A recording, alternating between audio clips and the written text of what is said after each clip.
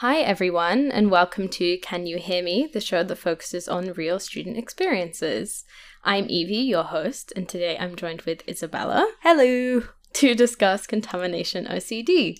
Isabella found that moving away from home to London for uni actually allowed her OCD to run wild, for lack of a better term. So we're going to talk about how OCD can change over time according to life circumstances, as well as Isabella's experience with exposure therapy and medication as treatment. So welcome to the podcast, Isabella. Thank you. This is very cool. It is very cool. It is. You were saying when you came in, you felt like really professional with the headphones and stuff on. I do. I feel like I've just watched too many BBC podcasts. Yeah, this isn't a BBC podcast, but not as cool, but we're getting there. So before we start, as usual, I'm going to ask you to introduce yourself in any way that you want. And please tell us one positive and one negative thing that's happened to you recently, and I'll go after you. Hello, I'm Isabella. I am, like Evie, a third-year English literature student. I am generally confused about my life, but I just had lunch, so I feel quite good at the moment. Great information, thank you. Yeah, the listeners need to know. My positive thing is while walking over here, I called my father, and he said that my pet cat had just come in from the outdoors where it was very wet, and he'd used my father as a human towel, which I thought was great personally. My negative thing would be I went to Tesco's yesterday, and I wanted to buy a bell pepper because they're delicious, and Tesco's didn't have any bell peppers, and that was just, it changed my life. You know, I would be really upset. Yeah. Especially when you only have like one supermarket near you, and then it's not like you can go to another one to find what you're looking for. I feel bad because that's just because you live far away. I have many supermarkets. Okay, that's true. I'm so sorry. Okay, anyway, my positive thing was I got some poetry published this week. Woo! Woohoo! In a magazine, which was great. And the negative thing is that I am so cold. I hate winter so much. I hate layers, I hate coats, I hate jumpers, and the heating in my flat is not working particularly well. So in the mornings, I can't put it on timer to turn on. So it takes me like an hour to get out of bed because I'm like freezing cold. Boo. Yeah, it's not a good time.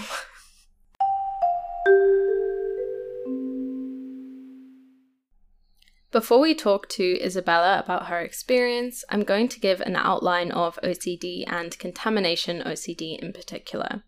OCD is quite a complex disorder, so this section will be longer than in our previous episodes, and as usual, a reminder that I don't have any formal psychology training, and the information I'll be talking about is the result of research and personal experience, so please don't take it at complete face value.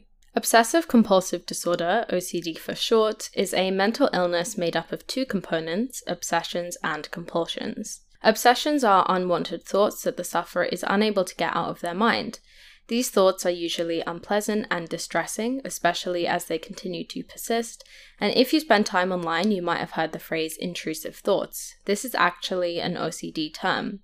Intrusive thoughts fall under this obsessions umbrella, as they are thoughts that the sufferer does not want to have, but they are unable to get rid of. Intrusive thoughts are ego-dystonic, meaning that they are not in line with the sufferer's actual morals and values. As an example, someone with OCD might have an intrusive thought about throwing themselves in front of an oncoming train or harming someone that they love. These are not things that they want to do, so they make the sufferer feel incredibly distressed, and this is where compulsions come in. Compulsions are repetitive actions or rituals that are performed in an attempt to relieve the anxiety or other negative feelings that arise from unwanted obsessive thoughts.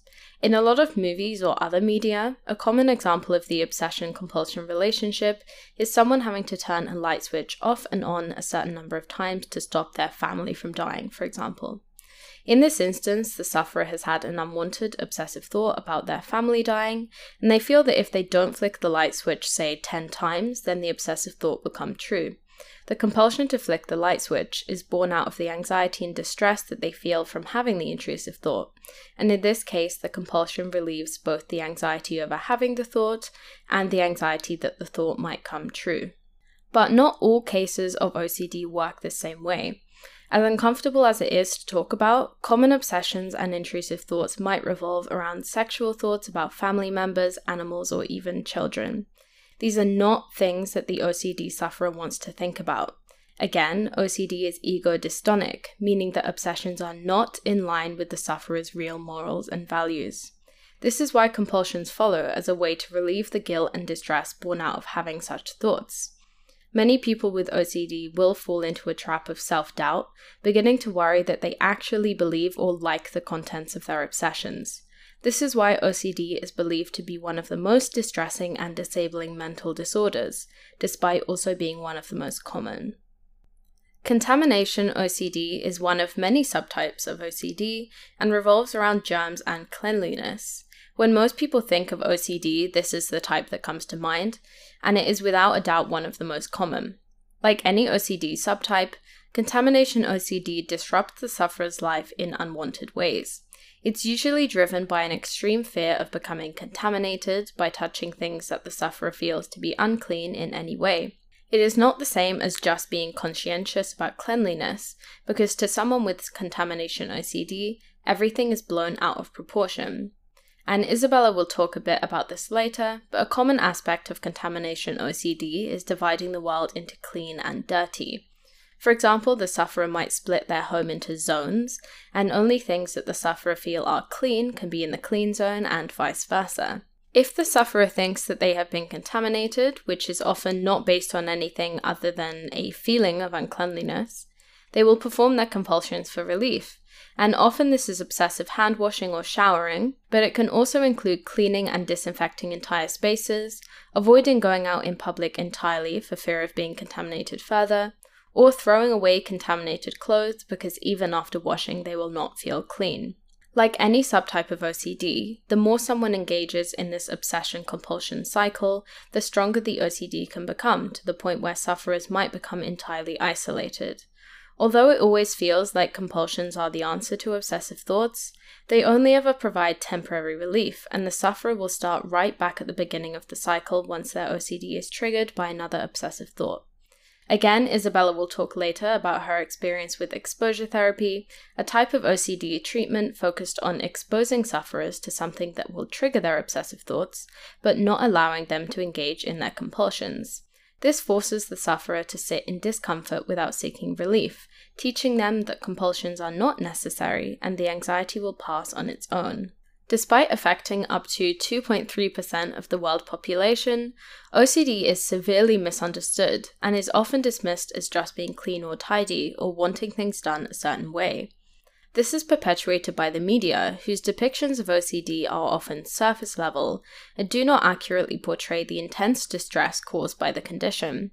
This is especially harmful for children and teenagers, who are less likely to understand the ego-dystonic nature of OCD obsessions, and therefore more likely to develop depression as a consequence of the debilitating experience of living with OCD. For this reason, using OCD as an adjective, as in, I love organizing, I'm so OCD, is incredibly harmful as it further stigmatizes an already misunderstood disorder and discourages people in need from getting a diagnosis.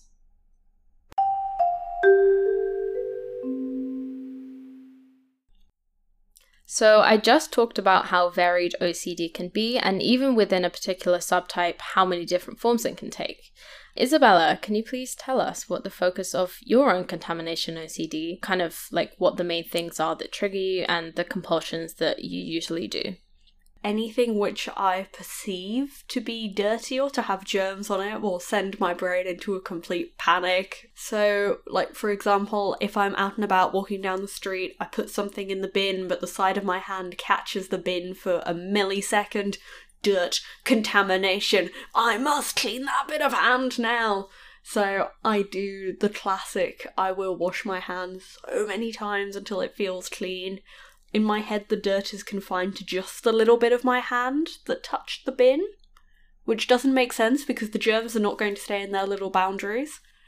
I also, when I'm at home, I have so many bottles of like that Dettol antibacterial spray, which I will just start spraying things with. When I moved to university, my father as a present bought me like 6 bottles of that. God. He's so sweet. So you said about feeling like the germs are like confined to like that one little area. When I was researching on contamination OCD, actually something that came up was the opposite.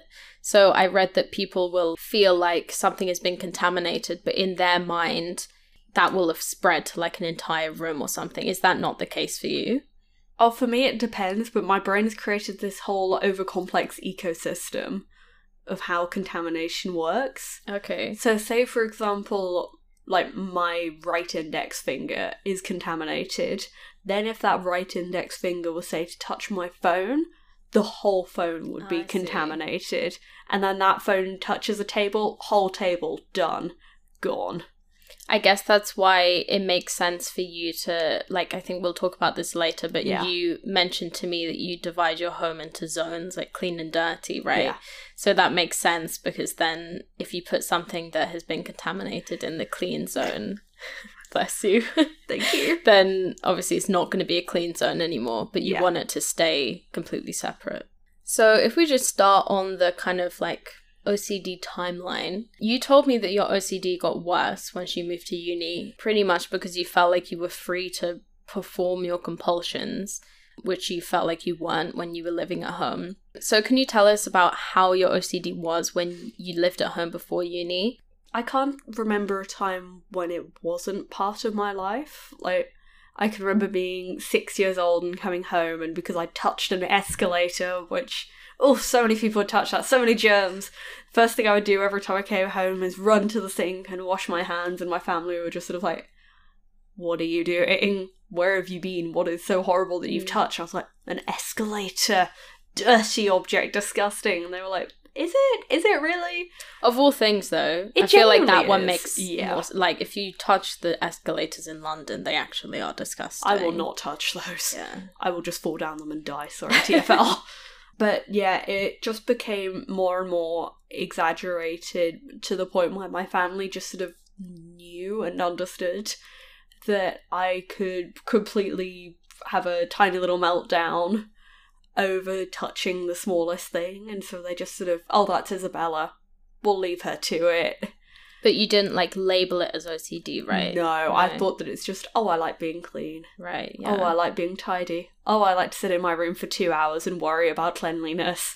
That's normal. That's something people do. Did you feel like you had to suppress it at all? Yeah, and in a way, that was possibly a good thing. Not the suppression, but the fact that I knew I had my family to keep me in check, because I couldn't just completely run wild and like get home from school, get out the wet wipes and clean everything, because that would be too far. Yeah, because it's not your house, right? Yeah. So it's kind of like there is a boundary still. Yeah. Like you can't just go and clean the whole house.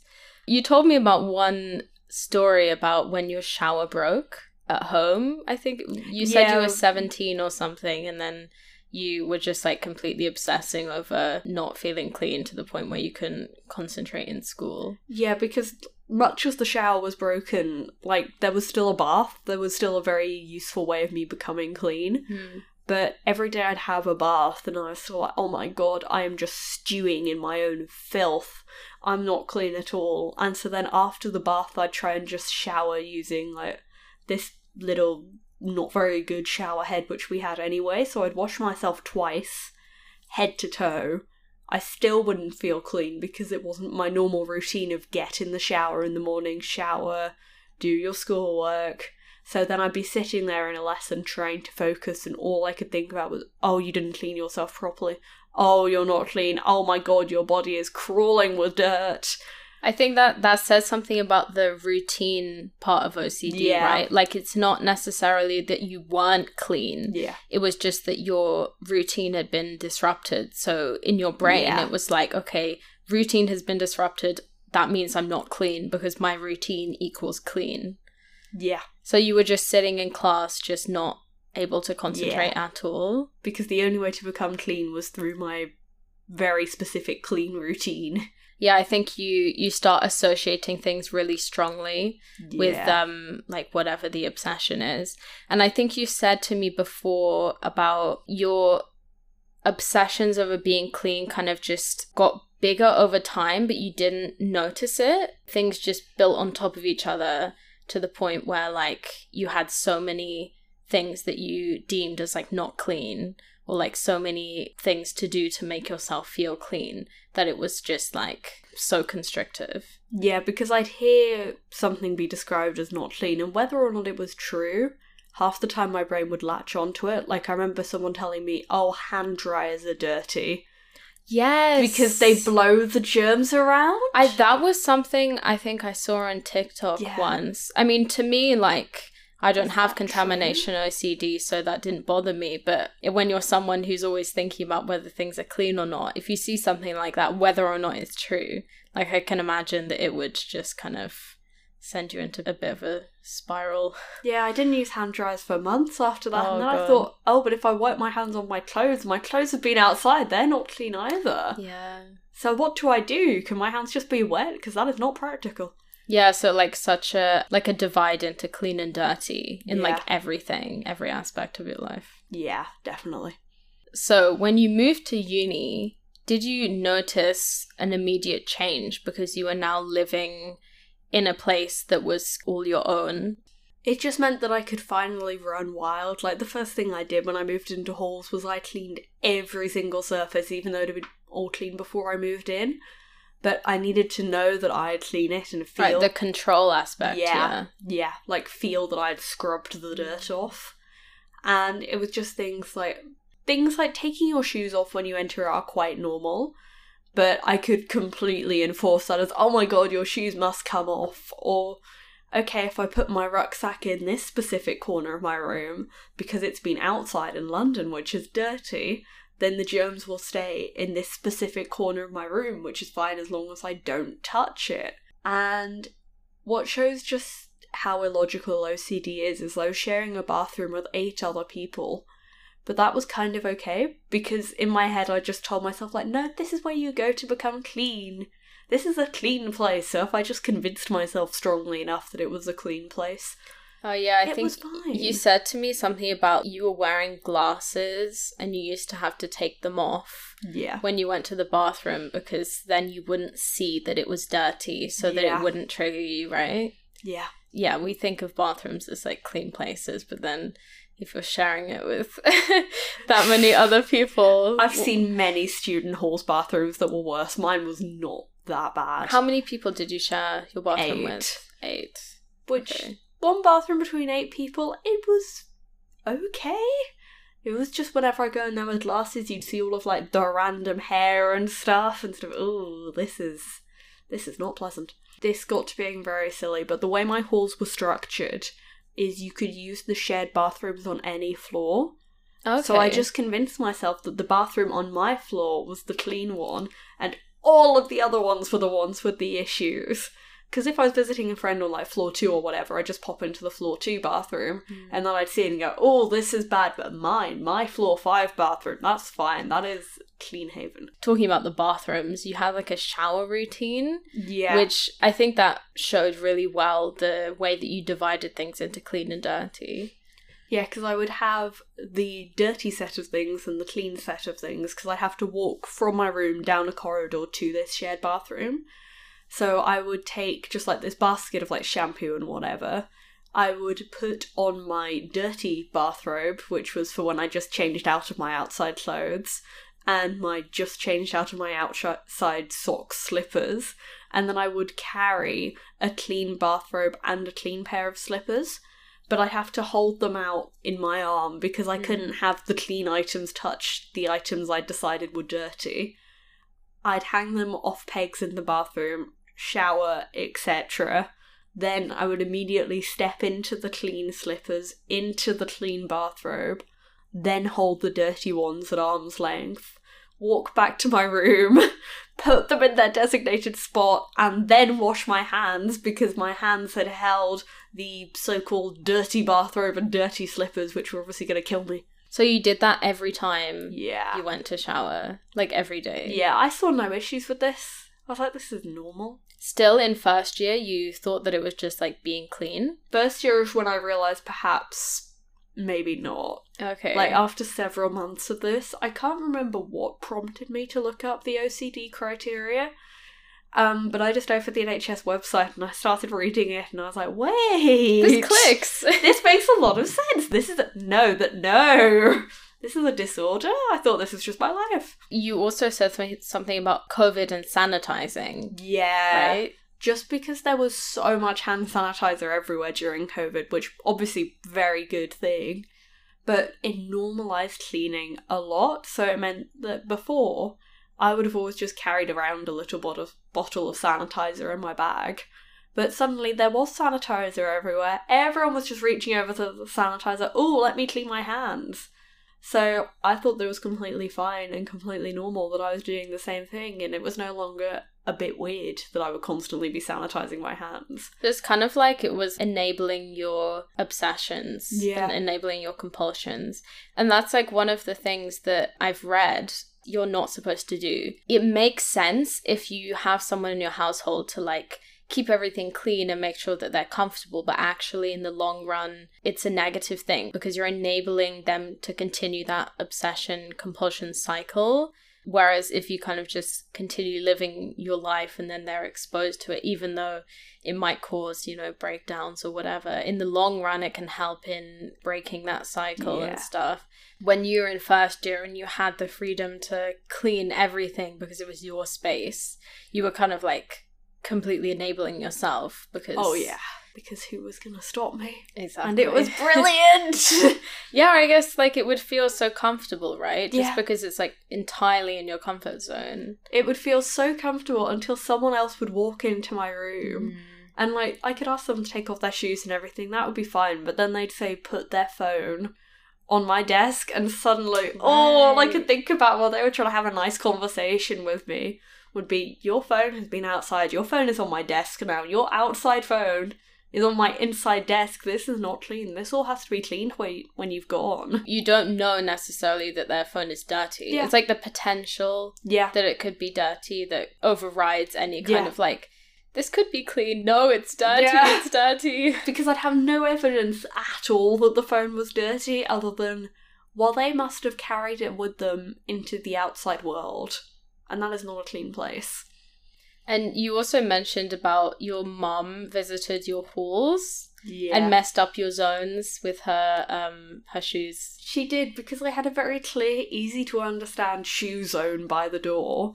And because that's quite a normal thing anyway, if I just asked someone if they wouldn't mind taking their shoes off, normally they were fine with it. But she wasn't. She walked right into, right through my shoe zone. I was like, would you mind taking off your shoes, please? No shoes inside. And she was like, oh, but I won't be here long. It's fine. It'll just be a few minutes. And I was just sitting there thinking, oh, God, no. Yeah. And then for the entire rest of the time she was there, I really wasn't listening to what she was saying. I was just watching her feet to see exactly where they went, so I knew exactly where I had to clean. But then I realised I couldn't remember the exact positions of her foot, so I just tried to clean the whole floor. Clean everything, yeah. Was your floor, like, carpet? Yeah. Oh, it was? It was not good, because I hoovered it, but really, this was a Halls hoover. It was not doing a lot. So then I tried to go over it with wet wipes to try and get down into the little carpet fibres, and that didn't really work. So what did you do when you, like, as much as you cleaned, it didn't feel right to you? I went for my tried and tested favourite method, which I'm sure is very bad for the carpet, which is I unscrewed the top of the Dettol bottle. Oh. And I just poured it all over. Did it ever get to a point where the compulsions never helped? And no, you just had thankfully. After the Dettol bottle, that was sorted in my head. So that's like also like a mental thing, right? Like it's not necessarily that like pouring the bottle makes it more clean. Yeah. But it's like, oh, you're pouring this bleach over, so that must mean it's clean. So it's just like about how you feel rather than what the actual result is. Yeah, because it looked no more or less clean. Yeah. And I suspect it was no more or less clean.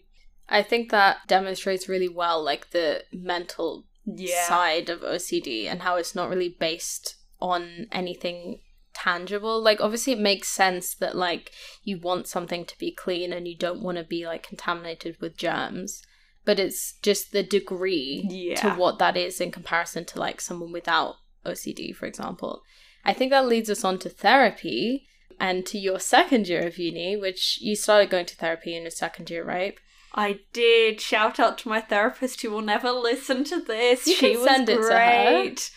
I've not emailed her in a year. That might be a bit. But yeah, therapy, wonderful. Would recommend. Was it CBT that you got? It was. Basically, it was just a nice way of working out what all of my obsessions and compulsions were, and then trying to get me to break the cycle by doing, like, extreme opposites. So I remember having to do some really disgusting things, like I had to lick the bottom of my shoe, which sounds bad because it was not pleasant, but the point was, if I could, like, cope with doing really extreme things like that and realise that my life was fine and literally nothing bad was going to happen, then I could go about my day normally and, like, open a door in a public space, because if I could lick the bottom of my shoe, I can open a door.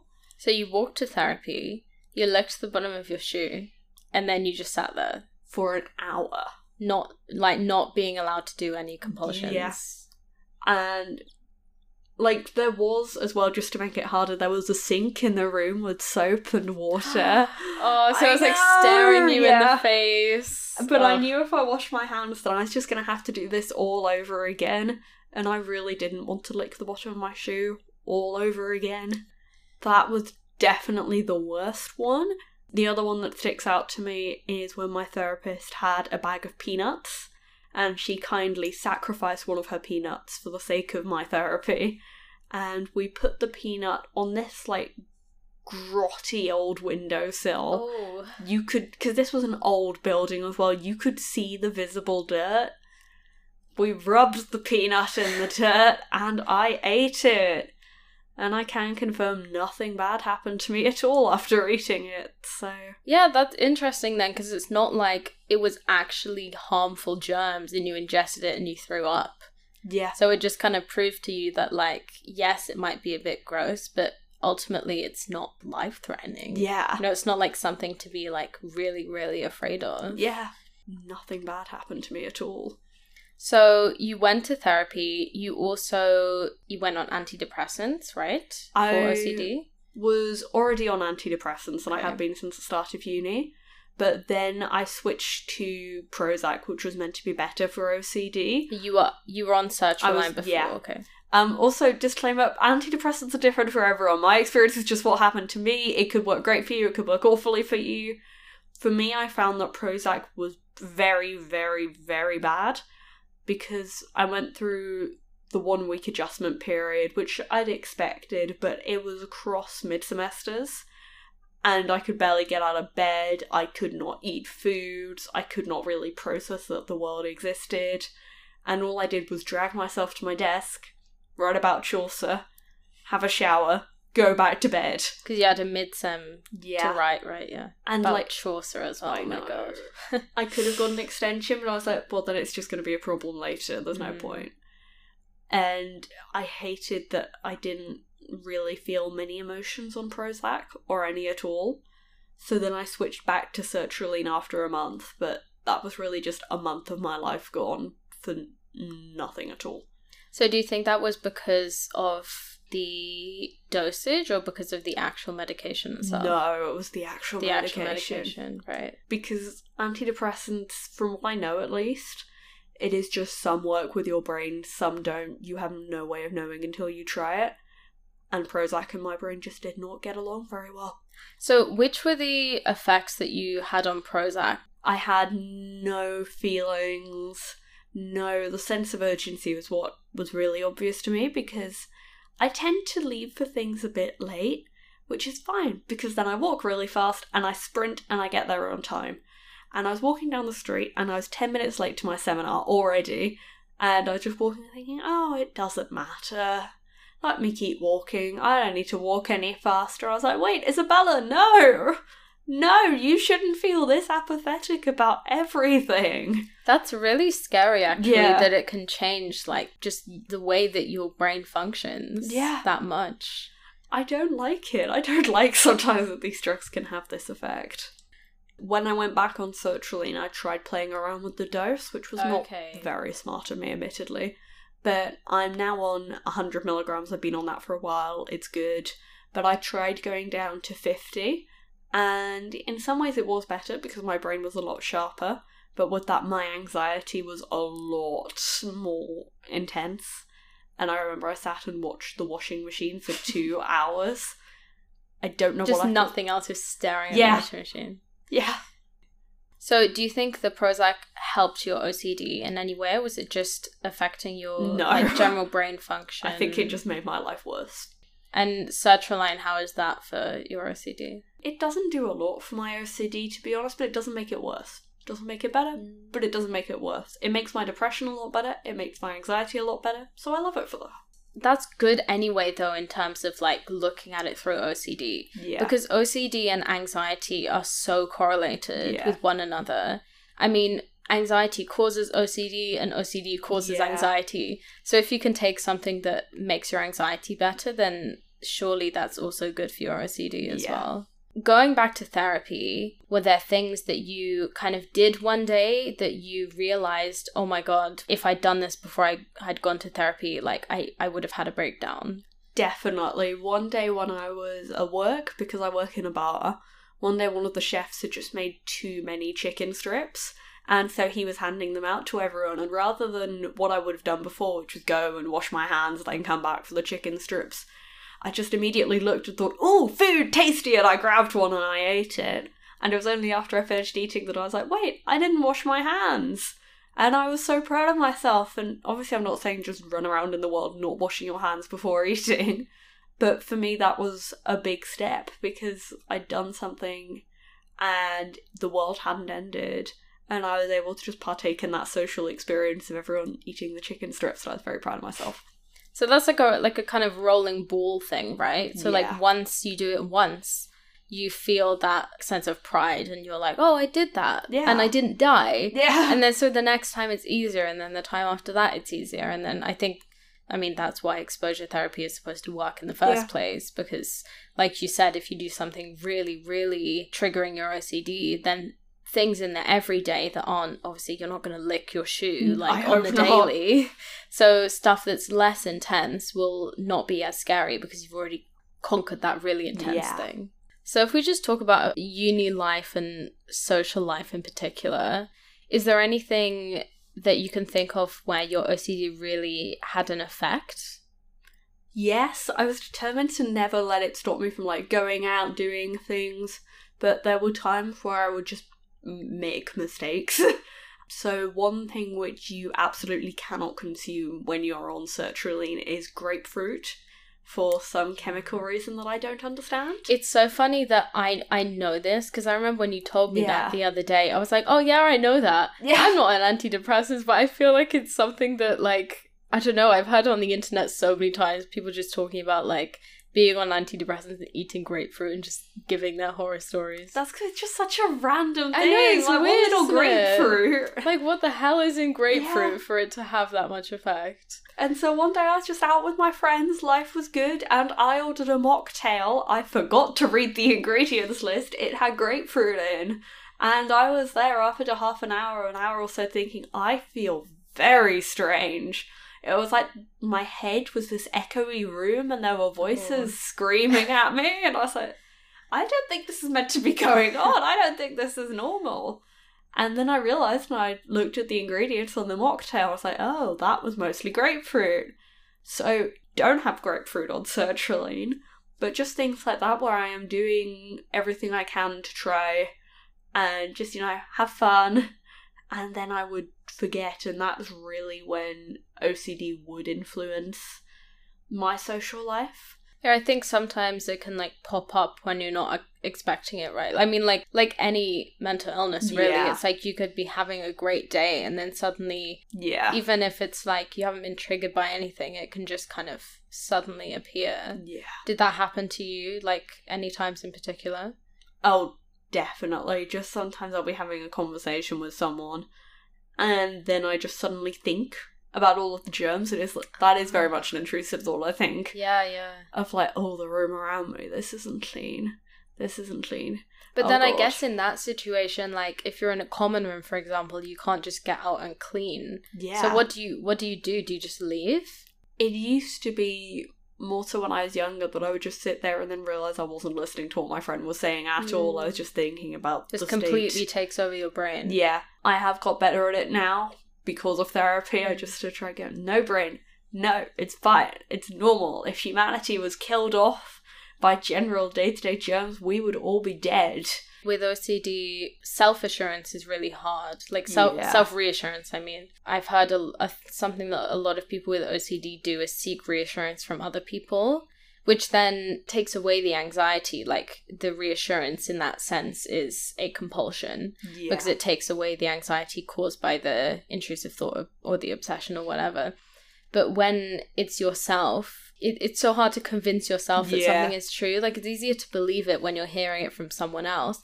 Like, if someone else is reasoning with you and saying, no, this is clean, this is fine. But it's hard to convince yourself of that when it's also your brain, like, battling with itself, right? Yeah, because I've got a lot better at now being able to do that, but I remember so many times when I was a teenager, and if there was something else stressful going on, aka GCSEs, I would then get so panicked about, like, cleaning and cleanliness. And I remember there was this one time in year 11, I didn't sleep at all one night.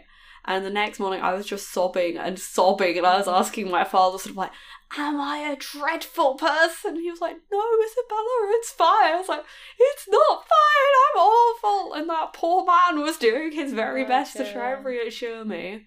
And I just couldn't get any perspective on the situation.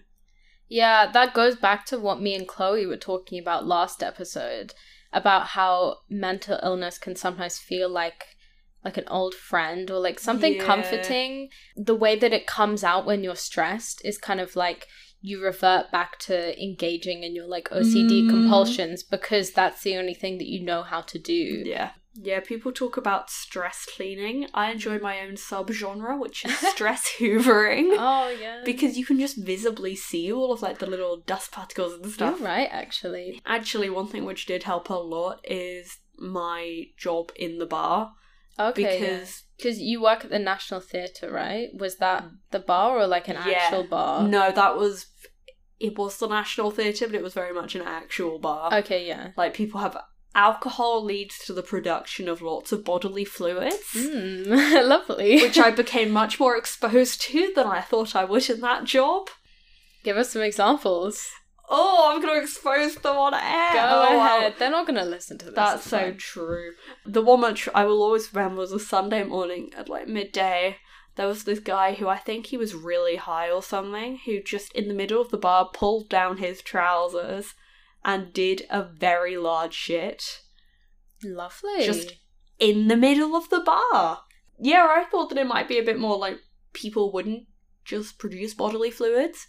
One of the parts of the job was collecting in food trays when people finished eating, and someone had thrown up in this food tray, and they waited for my friend to, like, pick it up, and, like, her hand touched it and stuff, and then they started laughing at her like, that's vomit. Oh. I think there need to be more social norms around where it is acceptable to vomit. Yeah. I mean, I feel like there are social norms, but they people should be seem to be ignoring them, yeah. I've never had to clean up someone's vomit myself. I've had to do other very unpleasant tasks. Nothing ever that bad. Anything that triggered your OCD in particular? Honestly, it was very good for my OCD because I just had to learn to live with it. Yeah, because I guess when you're at a job, this is also similar to what me and Chloe were talking about last episode. You don't have the freedom to engage in, like, behaviours to do with, like, mental illnesses. So, like Chloe said, it forced her to socialise, even though her social anxiety was, like, screaming at her, basically. So I guess it would be the same for you. Yeah, because everything I'm doing there all the time are things that would have horrified me before. Like giving people the menus in my head, dirty, unclean.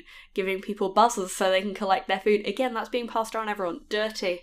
Half my job was like cleaning tables, which obviously dirty. But it's not like I could just turn around and say, oh, I can't do that. Or when like one of the sinks had flooded and it was just full of this like brown liquid. And I was sent to go and clean it. I couldn't just turn around and go, oh, I don't want to do that because nobody wanted to do that. So you got, like, free exposure therapy. I did get free exposure therapy. No, you got paid for getting exposure therapy, basically. I guess also the space that you're working in. For example, if you'd had like a couple days off and you come back, you don't know who's cleaned it or whether they've cleaned it well enough, like the surface of the bar as well, right? Did you ever come into work and just like do a little bit of a clean to make yourself feel better? Oh, we, at the start of every like shift, if it was the first shift of the day, everyone had to clean everything anyway. Because it would all get clean the night before, and then you do a bit of a clean in the morning. Okay. So the hygiene standards were good, but if I come in like mid-afternoon, the bar had been open for a couple of hours, half the time I'd walk in and just sort of go, oh lord. And we were meant to keep it clean throughout the day anyway, but sometimes when it got really busy, there was just not the manpower to be able to serve all the customers and keep the space spotless, and that would really bother me. But I learned to live with it. So what all of this exposure therapy just through living life has shown me is that actually OCD is manageable, and it's still very much in my brain all the time. But whereas before it felt all-consuming and it felt very real as well, I can now at least rationalise it, and I find that that makes it a lot easier to live with. So it's still there, but I think it's very manageable now.